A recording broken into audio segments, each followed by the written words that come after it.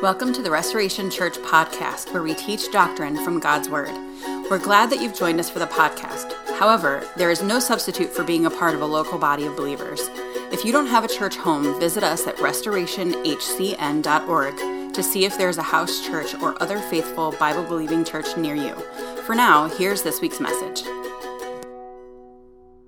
When Jesus was on this earth, he took some time in John 4 and he communicated two key things related to worshiping God in spirit and in truth. So we're going to read here from John 4. It says, "But the hour is coming and is now here when the true worshipers will worship the Father in spirit and in truth. For the Father is seeking such people to worship him. God is spirit, and those who worship him must worship in spirit and in truth." Two key things that are happening in this passage. One, there's this reference to worshiping God in spirit. When we see the warnings against idolatry in the Old Testament, they have a lot to do with the fact that God is spirit. You can't make a graven image and expect to be worshiping him. And so usually the reference to God is spirit is a reference to how we shouldn't be idolaters. But also we could say that any type of, while we would say a graven image is certainly idolatry, we would also say any type of worship that is something, if I'm worshiping any being other than the true God as he has revealed himself, I'm committing some form of idolatry. And so part of what we're seeing here is we're worshiping in spirit in accordance with the truth. I need to be worshiping God accurately. And so this is part of why we've done this series, is we want to make sure we understand who God is as he's revealed himself, so that when we worship him, we're really worshiping him and not some lesser version of him. The second key issue here, based on 2 Corinthians 3:18, is that something happens to the believer when we worship God, when we study him for who he is. We're transformed by that. 2 Corinthians 3:18 says, "And we all, with unveiled face, beholding the glory of the Lord, are being transformed into the same image from one degree of glory to another.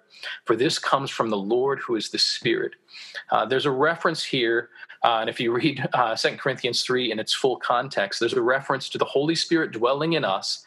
And so for the believer, the veil of, call it confusion or whatever, is gone, and we have the opportunity to see God's glory in a way that the non-believer does not. And so the more that we are seeing God for who he is, studying him for who he is, the more that we are transformed in the image of Christ.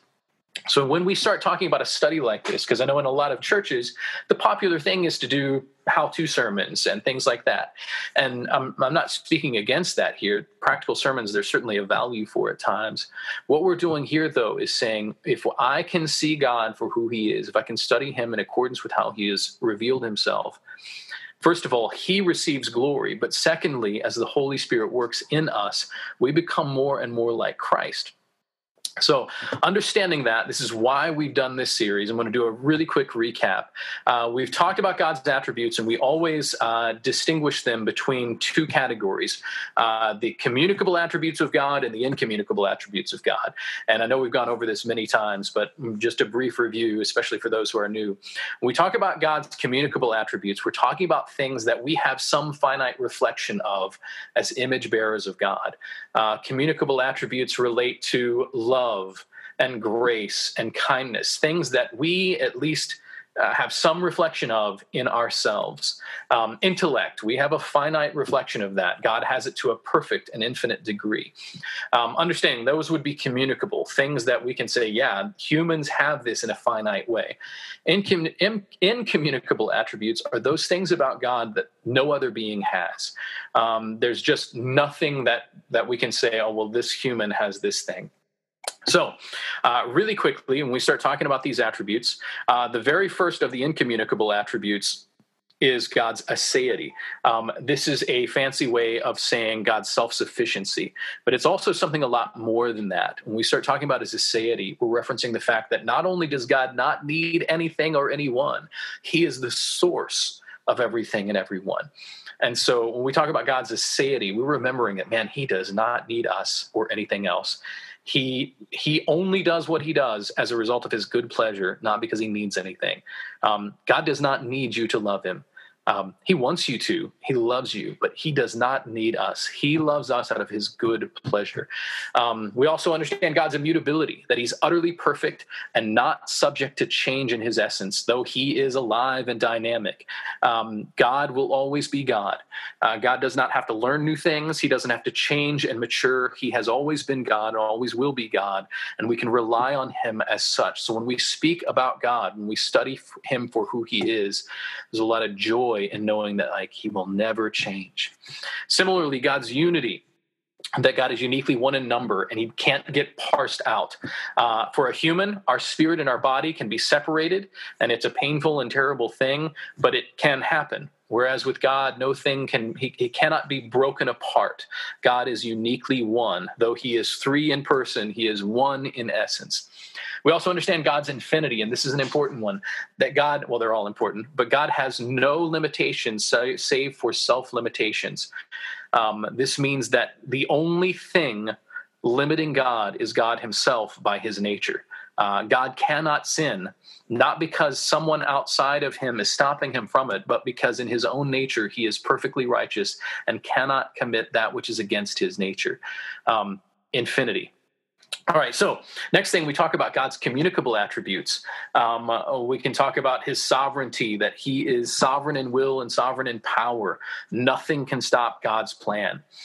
Intellect, that God is all-knowing, omniscient. He is all-wise, perfectly wise. We call that omnisapient. Veracity, he is perfectly true. We also talk about God's spirituality. He is spirit. That is a unique thing. We also have a spirit, but God is spirit. He's the source of life. And then recently, we've been studying God's morality, his holiness and his righteousness. We talked about right before Easter, because this helped us understand that because God is perfect and set apart, he cannot be in relationship with sin, which is why there needed to be a redeemer to pay our sin debt, to restore us into relationship with God. Today, we're going to continue with our study of God's goodness. When we talk about God's goodness, we actually have kind of a clustering of attributes that go together into what we call God's goodness. And as we'll see, those are his benevolence, his love, his grace, his mercy, and his long-suffering.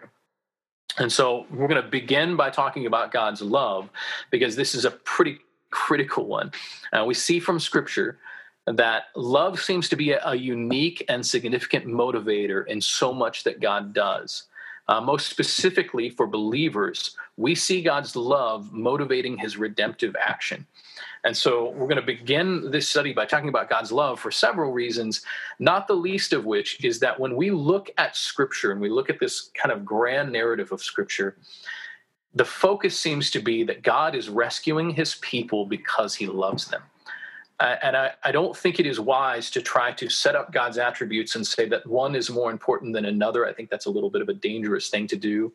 What we can say is that God's love motivates his action of rescuing his people, and that seems to be a central theme of Scripture. And so I would not say that love is the main thing about God you need to know or something like that, but as far as his redemptive plan, love is playing such a key role. And so with that in mind, we're going to turn to our primary text. We're going to be here in 1 John 4, 7 through 16. And if you would, I'm going to pray before I jump into this. I know I've prayed once before, but since we're setting into our key text, I want to lift us up. Lord, I am asking that you would be with us today in a unique way. Fill me with your Holy Spirit, illuminate the Word of God by your Holy Spirit, and give us a key understanding, God, as we're going to talk about who you are, and then immediately talk about the ways in which we are to reflect your image. Lord, it's so easy for us to go awry here and see this as just a way in which we need to try harder, when we know that ultimately the primary issue here is that we want to glorify you because of who you are. And the byproduct of that is that as we worship you, your Holy Spirit seems to change us and form us into your image. So God, may we all have that so clearly. May we not leave here with a steps to be more godlike or any kind of false view like that. God, may we at the end of this study look and see how wonderful you are. And then, Lord, as a result of knowing more about you, of who you are, that then may your Holy Spirit do a unique work in us to transform us into Christ-likeness. Be with us now. May I speak only in accordance with your will, nothing more and nothing less. We ask all this in Christ's name. Amen. So, 1 John 4, beginning in verse 7, says, "Beloved, let us love one another, for love is from God, and whoever loves has been born of God and knows God. And anyone who does not love does not know God, because God is love. In this, the love of God was made manifest among us, that God sent his only Son into the world so that we might live through him. In this is love, not that we have loved God, but that he loved us and sent his Son to be the propitiation for our sins. Beloved, if God so loved us, we also ought to love one another. No one has ever seen God. If we love one another, God abides in us, and his love is perfected in us. By this we know that we abide in him and he in us, because he has given us of his Spirit. And we have seen and testified that the Father has sent his Son to be the Savior of the world. Whoever confesses that Jesus is the Son of God, God abides in him and he in God. So we have come to know and to believe the love that God has for us. God is love, and whoever abides in love abides in God, and God abides in him." I want to point out a couple of key issues here. In 1 John 4, John is writing primarily to believers, and he is pointing out two distinctive marks of believers that come up as a result of God's love in them. First of all, he says that for the person who has been born of God, for the person who knows God, they are naturally going to have love for other believers. This one another language, it doesn't rule out love for outsiders, but the focus seems to be in 1 John 4 that if I know the love of God, if the Holy Spirit is in me, that I am subsequently going to love other believers. That it's just a natural thing for the person who is in Christ, for the person who has the Holy Spirit in them. The second thing that comes up here is the proclamation of Christ's deity and saving work. So John, writing 1 John, and many of us would say that 1 John is a description of what the life in Christ looks like. This is how you know you have fellowship with God, and you're reading 1 John in its entirety gives you this clear understanding of like, man, this is what fellowship with God is like. And so many times for the person doubting their faith, we'll send them to 1 John 4 and say, hey, listen, read 1 John 4. Do you find these things growing in your life? And if so, praise the Lord. And if not, repent and believe the gospel. But I'm always drawing some focus here, because how interesting that in this language here of 1 John 4 that focuses so much on God's love and how profound it is, that the language is that the immediate reaction will be for the believer to love other believers, and then for the non-believer, for the believer to then proclaim this good news to the non-believer. That there is a loving action in both of those things. One, that we proclaim the good news of Christ and his saving work. Second, that we love other believers. Now, as we're talking about this attribute of God, then, I can't help but note that there seems to be a parallel here between 1 John 4 and Galatians 5. Galatians 5:19, you don't have to turn there, you're welcome to. The Apostle Paul is writing to the Galatian church. Now, here we have Paul, of course, affirming the same type of things we see John affirming in 1 John 4. But Paul in Galatians 5 says, "Now the works of the flesh are evident: sexual immorality, impurity, sensuality, idolatry, sorcery, enmity, strife, jealousy, fits of anger, rivalries, dissensions, divisions, envy, drunkenness, orgies, and things like these. I warned you, as I warned you before, that those who do such things will not inherit the kingdom of God.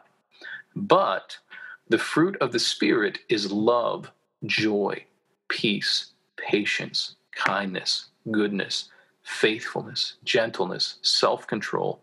Against such things there is no law. And those who belong to Christ Jesus have crucified the flesh with its passions and desires." Really quickly, I want to draw attention that both John and Paul are immediately referencing love as a fruit of the Spirit. In 1 John 4, the Apostle John is speaking to the fact that when you know God, the Holy Spirit is in you, you understand the loving work that God has done, you understand that God is love, and then out of that, you can't help but love other believers and proclaim the gospel to the non-believer. I want to also point out in both Galatians and 1 John that the language here is that it is a work of the Spirit in you. As you recognize who God is, that the Holy Spirit is the one growing these things. I am always faithful, especially in Galatians 5, to point out that Paul lists works of the flesh, but then fruits of the Spirit. A fruit of the Spirit is not a thing that you can do. A fruit of the Spirit is something that grows as a result of abiding in Christ.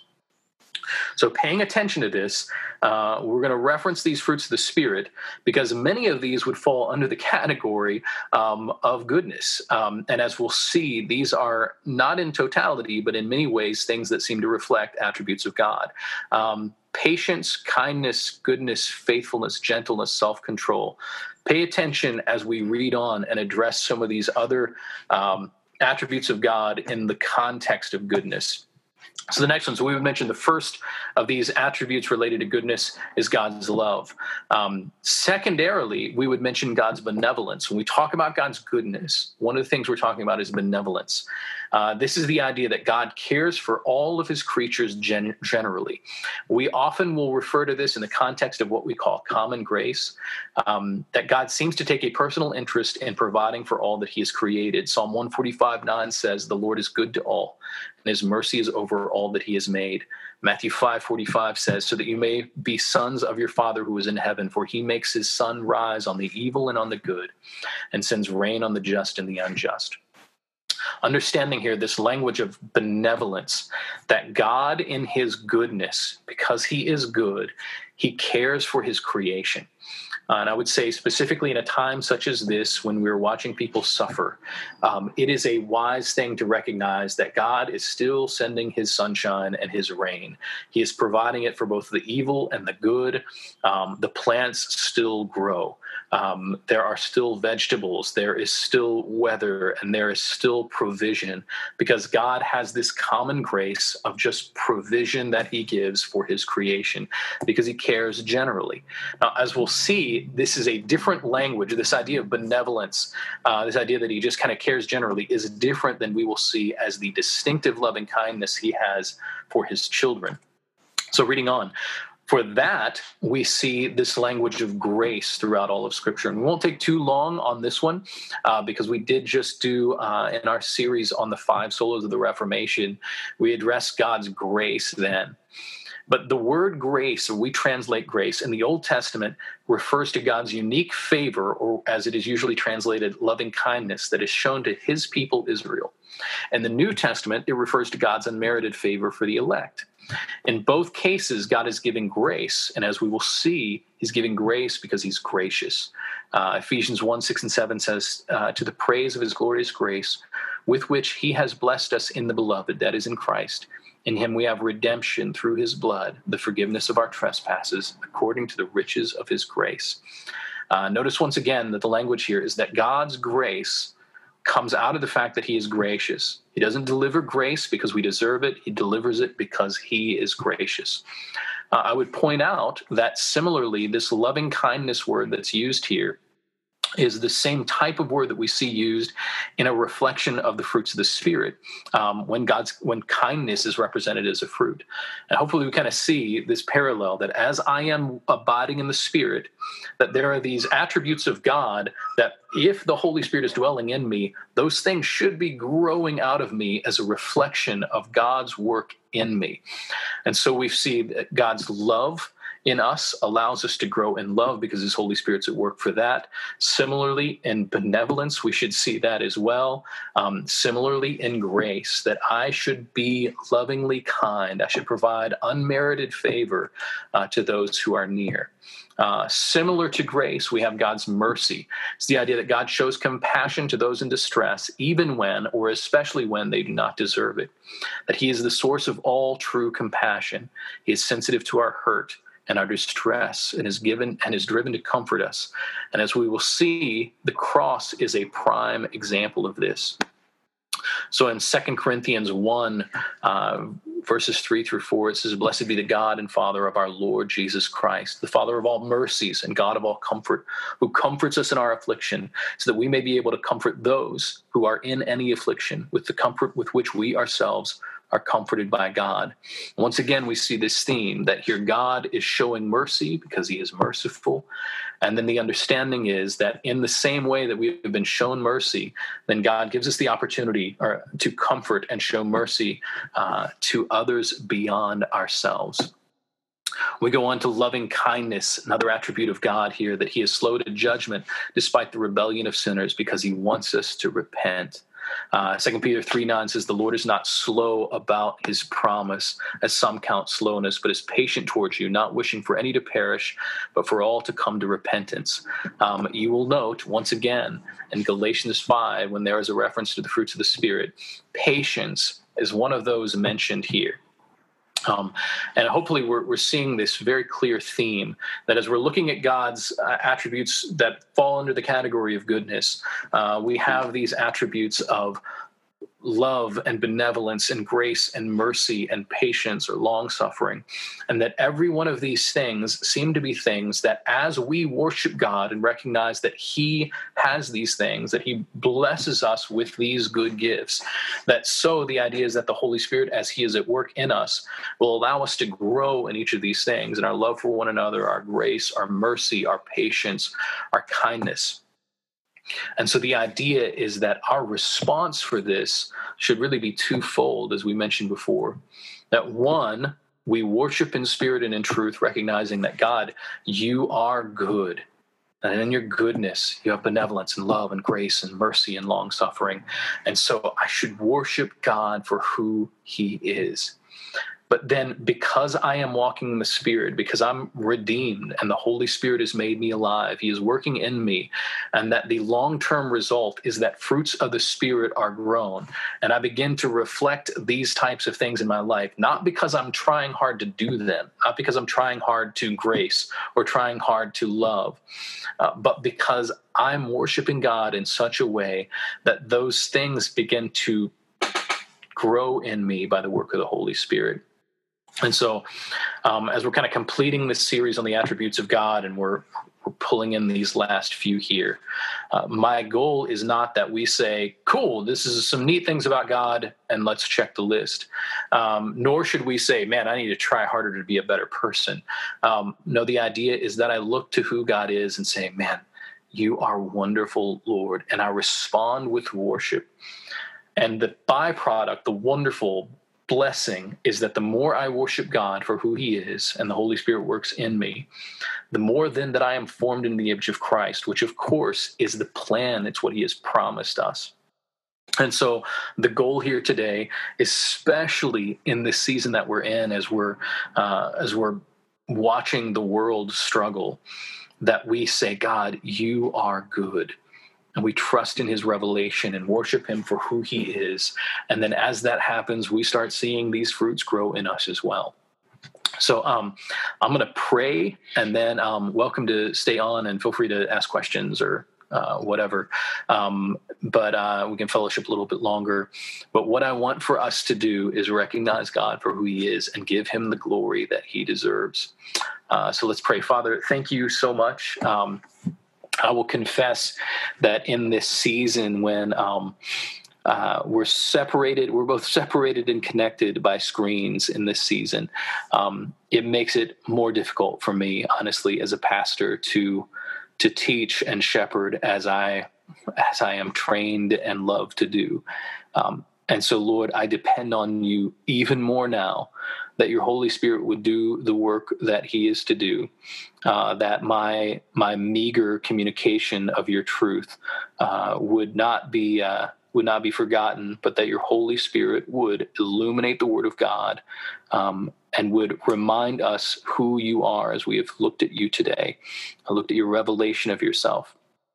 And then, God, may we grow in you. God, may you be glorified as we dwell on your goodness, on your love and your benevolence and your mercy and your grace. God, certainly by your Holy Spirit, form us into your image.